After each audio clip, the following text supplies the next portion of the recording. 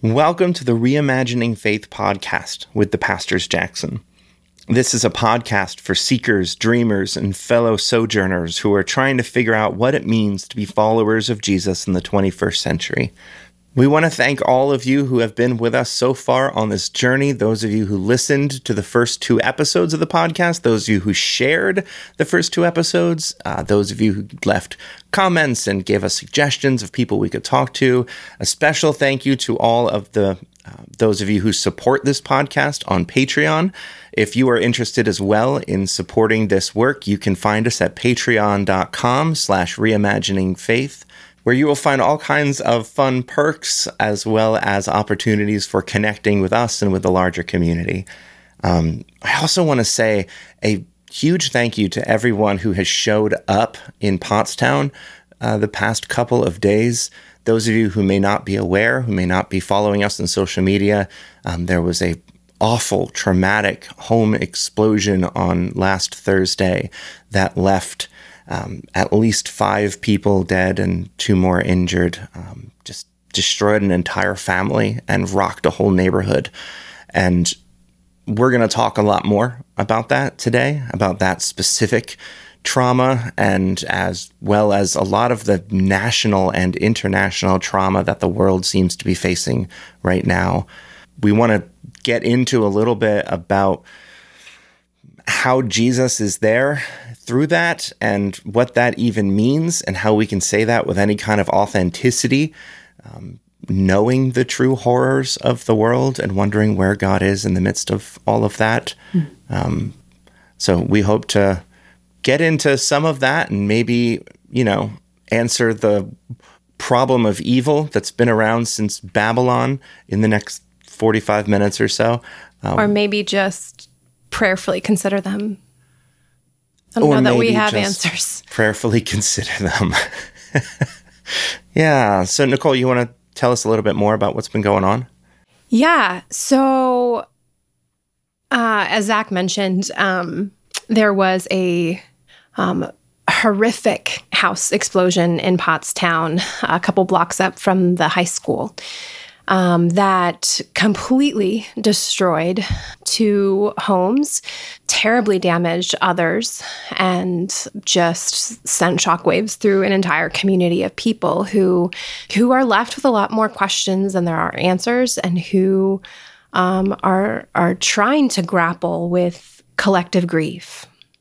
And that not only happened this past week, but it feels like it was in this series of unending trauma. I don't even want to mention all of them because honestly, it's quite possible we could leave something out. So, but just last week is when we heard about this horrendous school shooting, another one that took the lives of children and the adults who were caring for them. Again, a lot more questions than there are answers, but that happened early in the week, and then this happened on Thursday evening, and left a lot of us trying to grapple with what to do next. And so there were all kinds of folks who showed up to help. I mean, definitely the first responders. There were people who showed up to this scene that was just traumatizing, I would imagine. I earned a new respect for our first responders and the work that they show up to do when things are just chaotic and awful and terrible, and still show up and still do an amazing job. There were faith leaders, there were neighbors, adult volunteers, student volunteers. I think the question on everybody's mind was, how can we help? What can we do? And that was beautiful. Absolutely beautiful. Our favorite saint, Fred Rogers, said that when he talked to his mom about the bad things that were happening in the world, she said, look for the helpers. Look for the people who show up and go to them. Look to them for hope and for help and even just their hope. And so that happened within, an hour. Yeah. People were on the scene. A couple of faith leaders came together on Saturday and said, what do we do? How can we support this community? We know we can't fix this. We know we can't even assign meaning or purpose to it. But what do we do in these times? We gather and we pray. And so we put a call out 24 hours before the planned event. And I would say, what do you think? Like 300 people? Oh, at least 300. At least 300 people showed up. There were multiple news sources. There were folks who showed up to sing, folks who showed up to pray, folks who showed up to utter the names of the deceased, and lots of clergy who showed up to offer support. It was a tough half hour. It felt like a lot longer than a half hour, but we gathered for a half hour and held each other, and we cried, and we prayed, and we held each other. It was a powerful scene after days of horrible scenes, but it felt like, okay, like we can breathe our grief a little bit. And when we do that together, it's a little I don't want to say easier to hold, but it's more possible. So thank you, first of all, if you have been one of those people who physically showed up. If you have been one of those folks who've been holding Pottstown in prayer, thank you. Thank you for your questions about how to help and how to show up.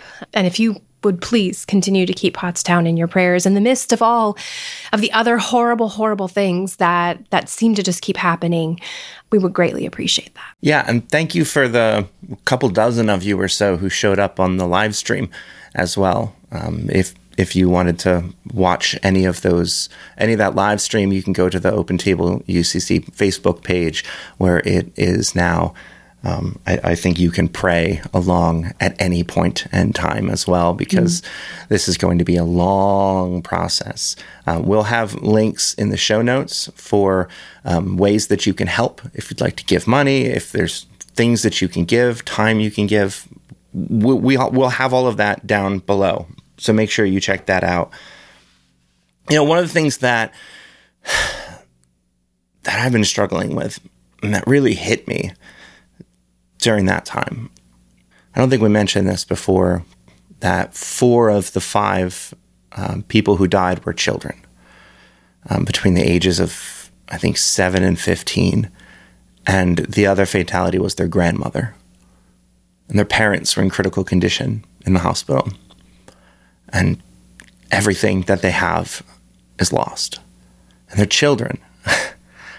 And when there's tragedy that happens to some of us, it can be so easy to then be like, well, God is going to teach you a lesson through this, right? God is going to use this to make you better. I've heard that this existence is a veil of soul making, as some long dead Christian once said, that this is we suffer so that we might grow. But how do you possibly make sense of the senseless death of children? You can't. And this is literally the plot of the Brothers Karamazov. And so when we were singing some of the songs at this vigil, especially His Eyes on the Sparrow, I sing because I'm happy. I sing because I'm free. His eye is on the sparrow, and I know He watches over me. And I thought, I'm not happy. I sure as hell don't feel free. And was God so busy bird watching that He wasn't looking out for these children?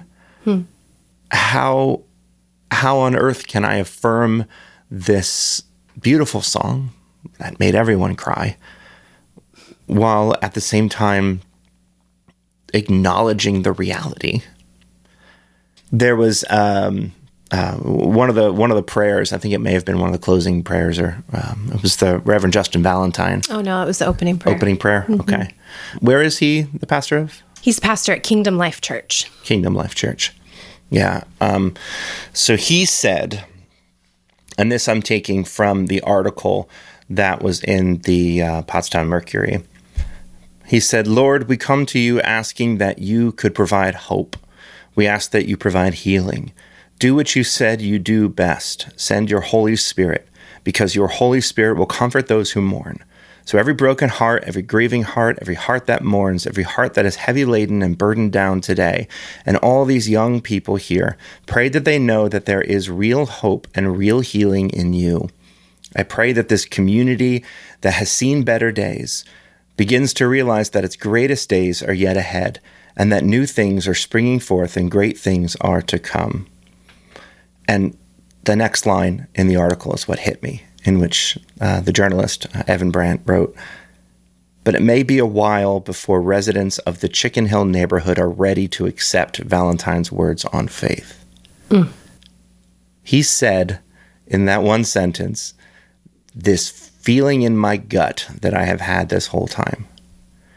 It may be a while before the residents are ready to accept Valentine's words on faith. I don't think I'm ready to accept those words on faith. I don't know if I have the rock solid, steadfast faith to say, glory to God in this awful tragic time. There's definitely a reason for everything, and all things come together for good.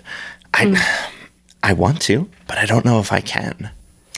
I had a conversation with a priest once in which I was having a really hard time doing, quote, the right thing, believing that, God was going to come through and that I could still do the right thing and maybe even do it with my heart. Because I was like, well, I can forgive this person, but I don't know that I can actually forgive them.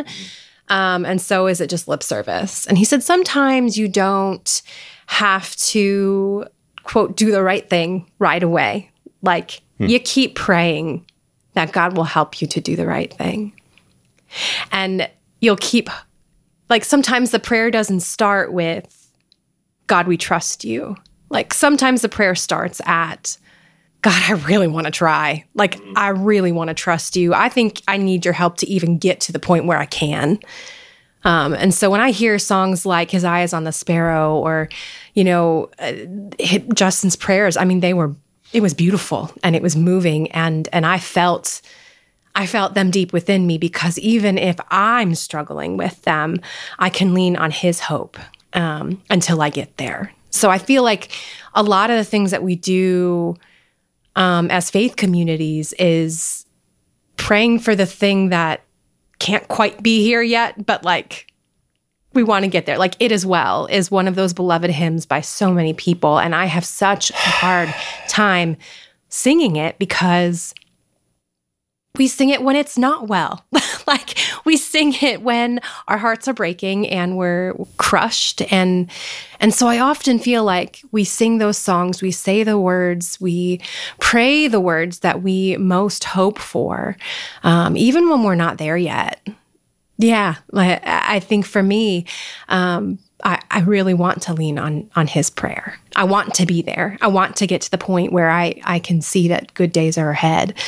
But yeah, I think a lot of people, I think what Mr. Brandt wrote in his article is valid and maybe speaking what a lot of us are probably feeling.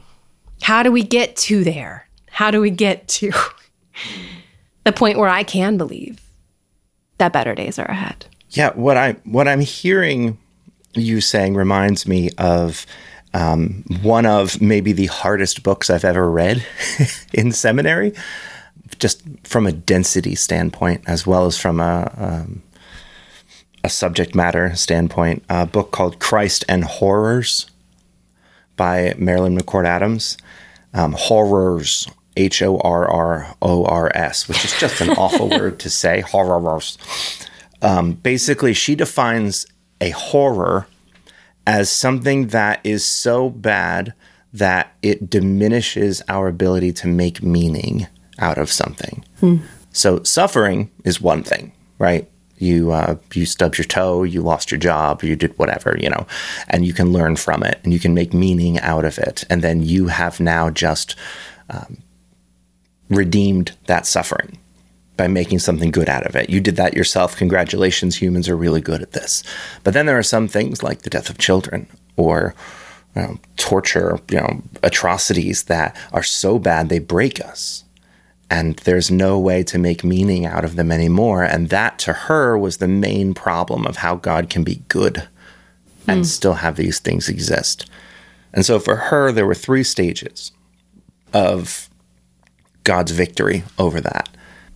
So the first stage is making meaning out of these horrors. And for most people who experience something like that, that meaning can only be made in the next life or in some kind of recreated world. You kind of need to have a hope of heaven in some way, shape, or form in order to have that thing be overcome. The second stage is that God needs to be able to suffer with us, needs to chaplain us in the midst of it. Because if God has overcome it in stage 1, but we're still living in the effects of it now, there needs to be something. And so God can't understand suffering, because suffering is all about a lack of control. It's about losing your control, because if you have control over your suffering, then it's just tourism or it's a horror movie. It's not real suffering. And so that is where Jesus comes in for her. And then the third stage is ultimately recreating a world in which horrors are not possible. And we are fundamentally remade, so we are not vulnerable to that anymore. And that to her is the Christian faith right there. And that's how God overcomes horrors, by giving us meaning in this life or the next, by suffering alongside us in this life in the now, and then by recreating us and the world in such a way that we are no longer vulnerable to that. And I mean, she says it in a whole lot more words than that. But maybe you can put a link to that book in the show notes for anyone who is intrepid enough to read through this book. But I did want to latch on a little bit to step 2, if I can. Yeah. Because we are planting a church that we say has Jesus at the center of everything that we do. And a part of this podcast is unpacking some of our convictions. And our conviction about who Jesus is matters. Because Jesus is kind of like has been kind of a green screen for so many people, that you just you put whatever you are on that. You can just change Jesus to mean 10,000 things. Jesus votes for whoever you vote for, hates whoever you hate. And he's a good moral teacher. He's a social revolutionary. He's whatever you want him to be. But above all of that, before he was anything else, he was just a guy. Just a guy born into a very specific time. And so I want to take a second and tell you a story about that time, if that's okay. Just a guy who was also God, but again. I mean, we can unpack that too. But I don't know how high your Christology is. Yeah, but apparently mine is fairly low. So I don't want to start with Jesus. I want to tell you a story about Jesus' great-great-grandfather. A man by the name of Eleazar. At least that's what Matthew tells us. Jesus had many great-great-grandfathers, I would imagine. But Eleazar lived in Judea, so the southern part. You think of Jerusalem, Jericho, down south, the main part. That's where he was from. And he lived in a very unique time. He got to see a free and independent Judea for the first time in 500 years. The prophets had been praying for this time, prophesying this time in which the kingdom of Judah would be made free again from foreign occupation, from these empires that were just draining them dry, that the Messiah would come and would free them and would reestablish the kingdom in Jerusalem. And he got to see it happen. And under the rulers at that time, the Hasmoneans, who had forcibly taken their country back from the latest empire that was oppressing them, they expanded the territory up through Samaria and Galilee. So think Judah's at the south, Judea, Samaria, Galilee. Galilee's at the very top. And for the first time in 1,000 years, they had reestablished the original boundaries under King Solomon. who is at this point is basically a mythical king. And he has seen this amazing time of growth and God's faithfulness, of underdog victories, and the sorts of things that legends are made out of. This was the time of the Messiah. And the ruler in his day gave 3 options to the residents of Samaria and Galilee. He said to them, you can leave, you can die, or you can convert.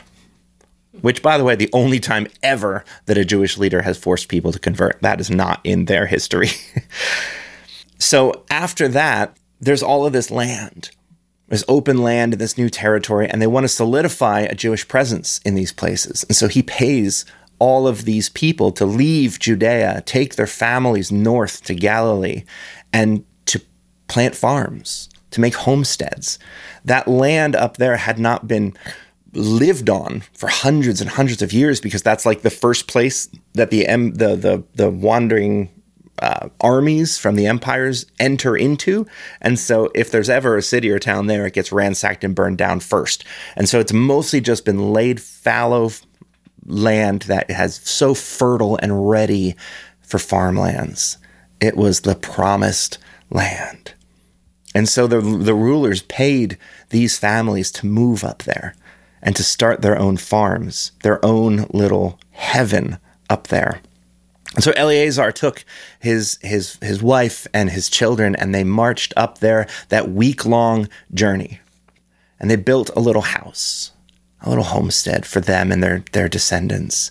And they farmed a little plot of land that became a little bit bigger and a little bit bigger. And Eleazar's children, they built homes on that land. And then eventually you had a little town springing up where before there was nothing, but now there was promise and prosperity and people living by their own hands.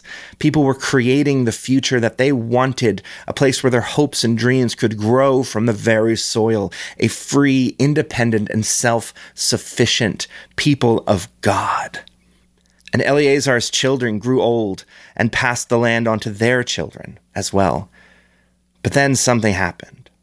Something changed. The Hasmonean family that had freed Judea from the grip of exploitative empires was falling apart due to their own infighting and greed, and the Roman Empire stepped in, as it is all too willing to do in those days, and annexed all of Judea, Samaria, and Galilee, ending the dream of a new golden independent era and the hopes of a Messiah being dashed along with it. Can you imagine how disappointed Jesus' grandparents must have been? Like, to see God's promises of a new kingdom come to fruition in their lifetime, and then just to have it snatched away so quickly by yet another empire. And under Rome, things started to change. Things were worse than they had been under any empire. Under Rome appointed an Idumean man named Herod to become king of the Jews. An Idumean.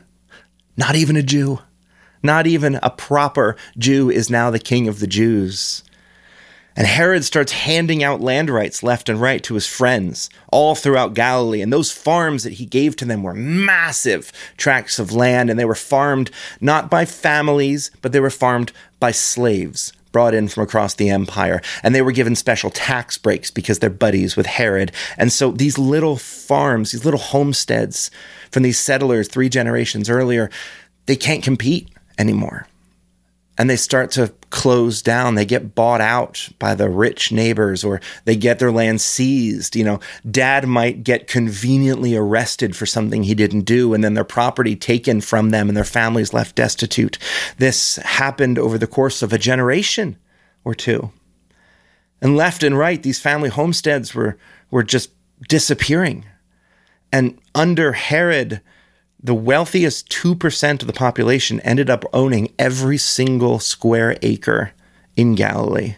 And once he owned your farm, if you were lucky enough to continue to live in the house that your great-great-grandfather built, well, then you needed to rent the land back from Herod.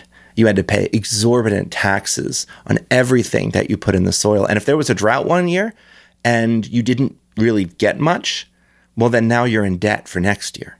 Same thing with fishermen, right? Oh, my goodness. Herod, in the law, literally owned all of the fish in the Sea of Galilee. Like, that's in the law. He owns the fish. He also owns the boats, and he owns the water itself. And so if you wanted to fish, then you needed to buy a fishing permit. You needed to rent a boat, and then you needed to go out there while the tax collectors were in boats out there checking your permits. And then after you caught your fish, you came back and you gave it right away to the tax collector on the beach, who weighed it, took what belonged to Herod, and gave you a little bit back. And so if you didn't catch fish one day, like we read about in the Gospels, like you did, it's not just that maybe you don't eat that night. It's that you now owe. No, you're in debt. You're in debt. Yeah. The whole process is created to hold people down. And so Herod and his son, the aptly named and easy to remember, Herod, Herod Antipas, as you might see him in the Bible. Same as it ever was. Same as it ever was. They just created this system in which 2% of people owned everything, and the poverty rate was close to 90%. So men like Eleazar's great-grandson, Joseph, would have been forced off the family farm, and he would have found work anywhere he can, like in one of Herod's newly constructed cities, looking for construction work, spending his days doing heavy labor, building the opulent palaces of men who robbed their family's land. Forget what you think you know about Joseph and his woodworking career. The fact that we think of Joseph and Jesus as carpenters, and that meaning somebody who, was cutting wood and building tables and stuff, is pretty anachronistic. There's not a whole lot of trees in Galilee. That's something that Europeans read into the text. A couple hundred years later, most of them had never been to Galilee. More than likely, Joseph is a day laborer. Tradesman. He's a tradesman. Yeah. Maybe he's laying stone when he can. He's fixing roofs when he can. He's going into the city with groups of men and waiting for some construction manager to pick him out of a crowd, throw him in the back of a pickup truck, and bring him off to earn his day's wages. Pickup chariot. Pickup chariot in the back. Pickup wagon. Yeah. But by the time that Joseph and his fiancée, Mary, by the time Mary was pregnant, Galilee's poverty rate was about 90%. So there was no middle class. There was no comfortable living. You were either obscenely wealthy or you were close to starvation. So within 2 generations, Galilee went from a place of promise and family and opportunity to a blighted hellscape in which 2% of the population sucked the people and the land dry for riches that they couldn't possibly ever spend in their lifetimes. And this was the land that Jesus was born into. Poor, exploited, and hopeless. Having just been promised something great, a time of a Messiah 2 generations prior, and now nothing. And even probably within his own community was ostracized for being born out of wedlock. Right? And when Jesus was 6 years old, Rome tightened its grip once again and ordered a census of the land, which Luke gets wrong and puts at the time of Jesus' birth, right? The census when Quirinius was governor of Syria that we read about in the Christmas story actually took place in about 3 AD. So when Jesus was about 6 years old. And the point of that was so that they could tax you more. So that they would have a better count of how many people were there, so that they could somehow extract more wealth from the people who are already dying of starvation. Like charging overage fees on overdrafting an account, right? Now you owe more because you don't have anything. It's basically what it was. And so when Jesus was 6 years old, and this happened, a man named Judas of Galilee, not Judas Iscariot, this isn't one of Jesus' followers, Jesus is a kid at this point, creates this terrorist organization that we later know as the Zealots, who roams the countryside and promises to burn down anyone's house who complies with the census. They ambush and kill Roman soldiers and tax collectors and even priests, and anyone who complies with Rome, they are threatening to murder and kill their whole families, to terrorize both the Romans and the Jews into I don't know, making it so costly for the Romans to be there that they'll back off, I guess. Meeting violence with violence. Yeah. We think that works. Right? Later we learn that one of Jesus's 12 disciples is identified as a zealot, right? Simon the Zealot. So it makes sense, because Jesus was teaching a pretty radical message that would have really appealed to people like the Zealots. I think about the fact that Jesus's ministry was almost entirely done in the margins. He was just among his fellow peasants. He traveled into towns like Nazareth that maybe had 300 people in it on a good day. All the wealth and power in Galilee was centralized in the cities of Tiberias and Sepphoris, but the Gospels don't have him going there at all. Not one time. That's where the money is, the power is, the government is, the people who make a difference. That's where that is. But Jesus doesn't step foot in Tiberias or Sepphoris. In fact, the only place of power where Jesus seems to show up is Jerusalem. That's at the end. And that's right. That's at the end. And that's only because that's where the temple is, where the religious center is. He has to go to Jerusalem. And when he does go there, well, what does he do? He literally braids a leather whip and assaulted bankers and businessmen around the temple whose transaction fees were further burdening the poor. And then he got killed for it. Yeah. I mean, simply put, Jesus did not just advocate for the poor, the hurting, the broken. He was the poor, the hurting, and the broken. And I think that has to be intentional. Because what if Jesus was born in the palace, or Jesus was born into a royal family, or Jesus was even born into a priestly family, Jesus was born the right way, and he grew up with any sort of privilege, then how does he truly understand suffering? Yeah. He doesn't. If one of the purposes of Jesus's birth, life, death, incarnation, the whole deal, was to be able to chaplain people through the suffering of their lives, he had to experience it for himself. He had to take that suffering back with him into the Godhead. So the God of all, the creator, the sustainer, the one who was untouched by suffering, had to feel that powerlessness and suffering in order to then suffer with us in a way that is authentic and true.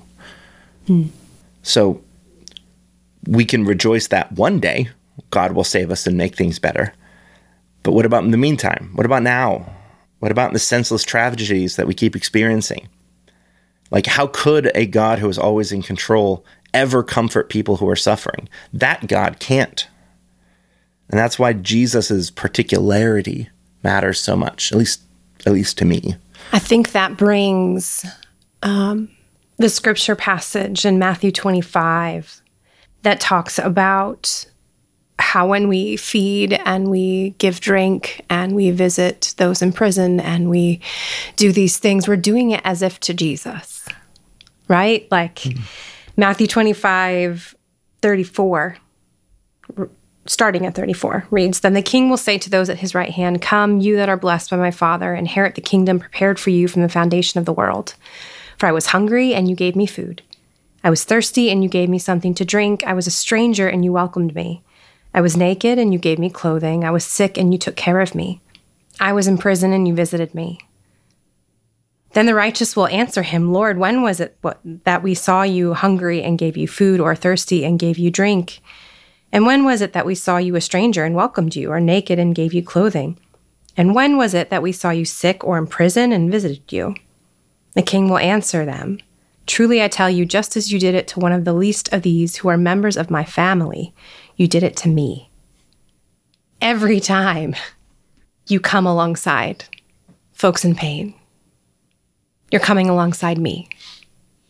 I came to this earth to accompany you, to be you, to save you, and to love you. So what I love about that passage, by the way, is that so many of us in our religious traditions have been taught all of these really specific things that will get you into heaven. the things that you're supposed to believe and the things you're supposed to do, and especially the things you're not supposed to do. Right. Right. And what are Jesus's criteria for the great judgment at the end? How will you be judged? You'll be judged almost entirely on how you treated people on the margins. Yeah. People who are vulnerable. He doesn't say you need to show up and have a proper understanding of the Trinity, or, did you have sex before marriage or something like that. He says, what did you do with your life? And if you did not, advocate for and take care of these people, then it's very clear that you never knew me in the first place. Because God has a preference for the poor, for the hurting, for the broken. A strong preference. I mean, you cannot read Scripture and see otherwise. Yeah. It is throughout the Hebrew Bible, throughout the Christian Bible, that God has a very strong preference for the underdog, for the broken, for the one who does not belong in the way society has been made. And if you can't see that, and if you don't live your life in such a way that also accentuates that, then that just means you didn't know Jesus. You created him in your own image. Right? Well, Anne Lamott, I love that she says you can safely assume you've created God in your own image when he hates the same people as you. Yeah.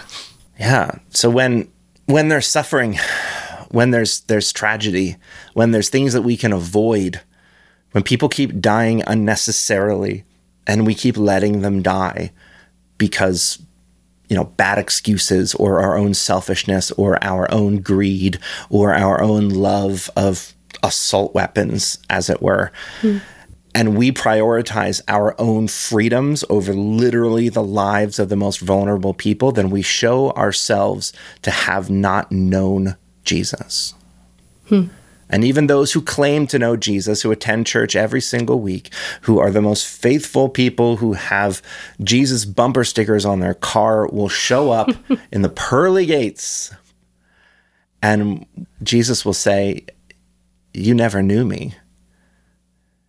And that's terrifying. Right? So our friend, Johnny Rashid, Pastor Johnny Rashid, we're recording this on May 31st, which is the day that his book is being released. It's a book called Jesus Takes a Side. Embracing the Political Demands of the Gospel is the subtitle of that. Yeah. And I said to Zach several times while I read this, I wish he wasn't right. I wish that the demands were not so high, that I'm responsible not only for the things that I say and do, but the things that I don't say, the things that I don't do, even for trying to find some kind of non-existent third way. Yeah, as if we're creating a timetable that is acceptable to those who are in power enough that it would liberate those who are not. Yeah. And we are taking some kind of middle, third way, reconciliatory stance that will hopefully bring both sides together. But in all of those, the timetable is always set by the most resistant person in power and not by the person who is suffering. And so we're asking the person who is being oppressed to just stay oppressed for a little bit longer. We don't want to upset these other people too much. While we sort out the details. Correct. In a way that is easy on those people who have privilege, as if their lives haven't been made easy by privilege. And so what we're doing is perpetuating the suffering of the suffering in order to prioritize the comfort of the comfortable. Also, side note, we're going to be interviewing Pastor Johnny Rashid, just so you can hear from the man himself, his convictions and where he's coming from. But it's not an easy read. And I have in the notes guilty, guilty, guilty. So his book is not something that is meant to lift up the holy people and shame everybody else. It's he just wants us all to know that there is responsibility here. And it comes from Jesus. It doesn't come from some follower of Jesus. Like, no, this is who Jesus was. This is how he taught. These were his convictions. And this is how he showed up in the world. And he told everybody who followed him, this is required of you. If you're not stirring up trouble, you're not doing it right. Like, it's going to make a stir. Yeah. You think about like the times in the stories of Jesus where he breaks the Sabbath, where at one point he allows his hungry disciples to pick some wheat. And another time he heals a person's withered hand on the Sabbath. And the religious leaders come to him and say, shame. How dare you? Yeah. Right? And to us, that seems silly. That seems like, okay, he's breaking religious law. He's basically, he's wearing jeans to church or something like that. But there is no difference between civil and religious law in first century Judea. What Jesus has done is civil disobedience. He has broken the law in order to expose the hypocrisy of those who should know better. So Jesus at this point is basically performing a sit-in. He's blocking a bridge. He is doing something that is intentionally meant to draw attention to the fact that the people who are supposed to be caring for the well-being of everyone are not. When he points out that the opulent Pharisees give all this money into the temple, and then a widow puts in her last mite, and he tells his disciples that she has given more than any of them. There's supposed to be a provision for widows taken from the money given to the temple. That is required in the laws of Moses, that the widows be taken care of by the tithe to the temple. Not the temple then, but you know what I mean. And the religious leaders who had totally bought in to the Roman rule, because they were then a part of that 2% who made all the money, they were instead robbing the widows blind. And so that story is not one of like, wow, she's so faithful, God's going to give her riches and make her better. Likely she goes home and starves to death, is how that story ends. And you're supposed to read that and then feel like disgusted by the Pharisees, by the religious leaders who should know better, who should do better. We should be the first ones out there when there's tragedy. We should be the first ones lobbying for the rights of those people who don't have rights. We need to be the first ones there, not the people who are in bed with power and drunk on money. That's why the church is dying across the West, because the church has been in bed with power for too long, and the gospel doesn't work in positions of power. There's such cognitive dissonance. You cannot read the words of Jesus, these radical words of care and of equality and of tearing down, making the mountains low so the valleys can be lifted up, this radical equality in the gospel. You cannot read that and then also be an oppressive power. You have to do so many backflips in order to twist the gospel to work. And it only works for so long before people realize that, like, this is BS.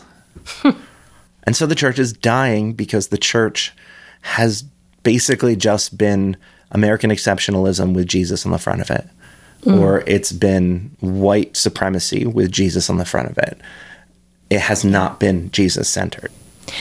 So what does this have to do with all of the storm that is raging in our world right now? Especially for those of us who are looking for signs of hope, who are looking to even figure out what to do or how to show up. I think a lot of us are feeling helpless and angry and furious. Do you want me to answer that? Yes, Pastor.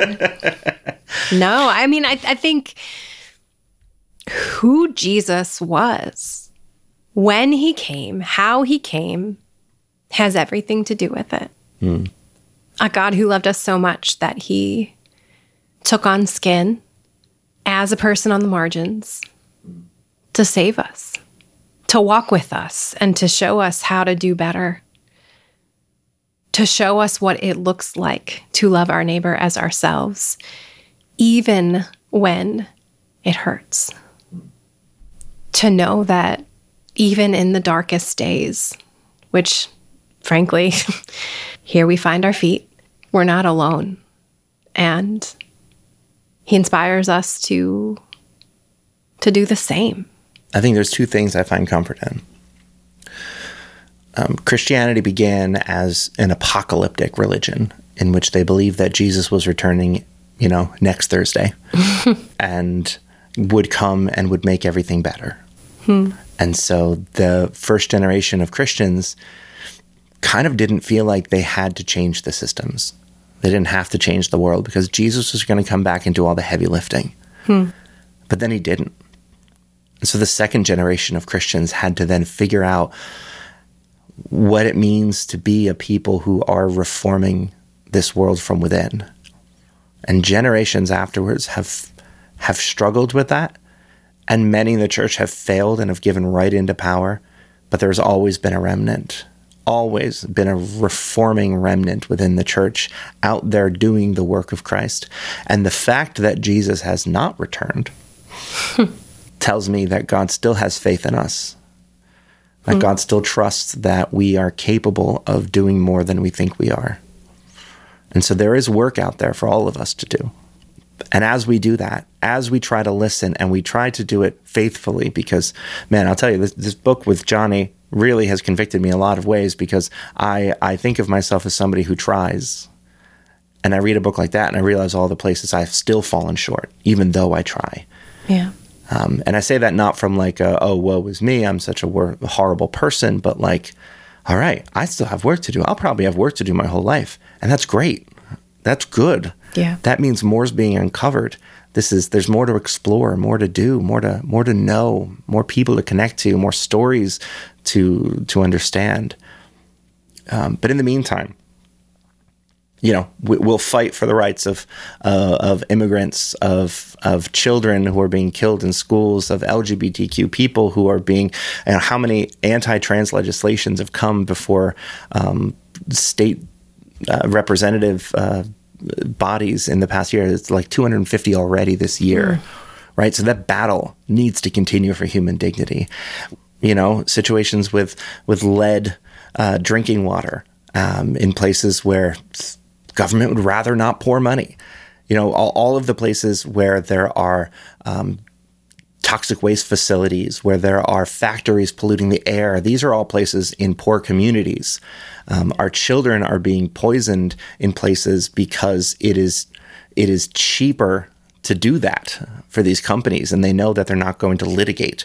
And so we need to be in that fight. We need to be in that battle. But in the meantime, when there is tragedy, when that strikes, I wanted to read some of the words from one of the pastors from the vigil, who said that we are not here to solve anything. We are not here to fix this because we can't. We're here to do two things that you do in the face of chaos: gather together to support one another and to pray. That was Nicole who said that, by the way. And I thought that was brilliant. That was the best way to start the vigil, was that today is not a day for fixing things. This is not a day for pointing fingers, for immediately saying whose fault this is. Today is a day to gather together, to hold each other. This is the day we recognize that Christ suffered too, and Christ suffers with us as somebody who understands our suffering. And tomorrow's the day when we get up and we demand change and we do actionable change. In the midst of suffering, however, we suffer together. I thought that was brilliant. Thank you for saying that. Well, friends, I think that's a good place to stop. We said that we wanted to shed some light on wonderings, and I hope that this gave you some good things to think about and to consider. But again, we don't have the easy answers. I really wish we did, but we don't. And so let's keep listening to God together and try to show up.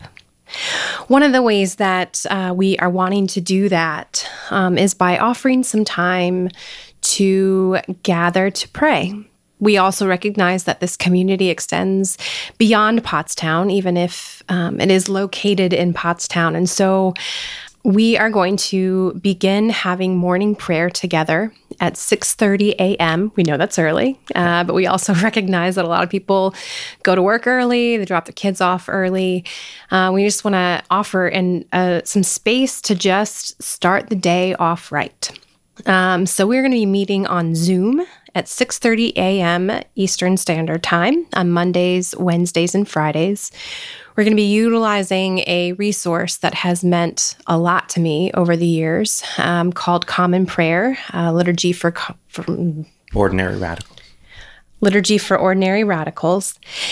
And it's a resource that takes you through scripture and song and just some prayer, really. Offers some prompts for prayer. So half hour, at most 45 minutes. We're wanting to keep it to a half an hour. And we invite you to join us. So the link to the Zoom link is will be in the show notes. It's also on our Facebook page. And everyone is welcome to join us. That Facebook page, by the way, is facebook.com/OpenTablePottstown. Yes. So hope you can join us. It's not something that if you show up once or you don't show up at the first one, you can't show up for the second one. It's a daily entry every single day that every day is different. So hope you can join us for that.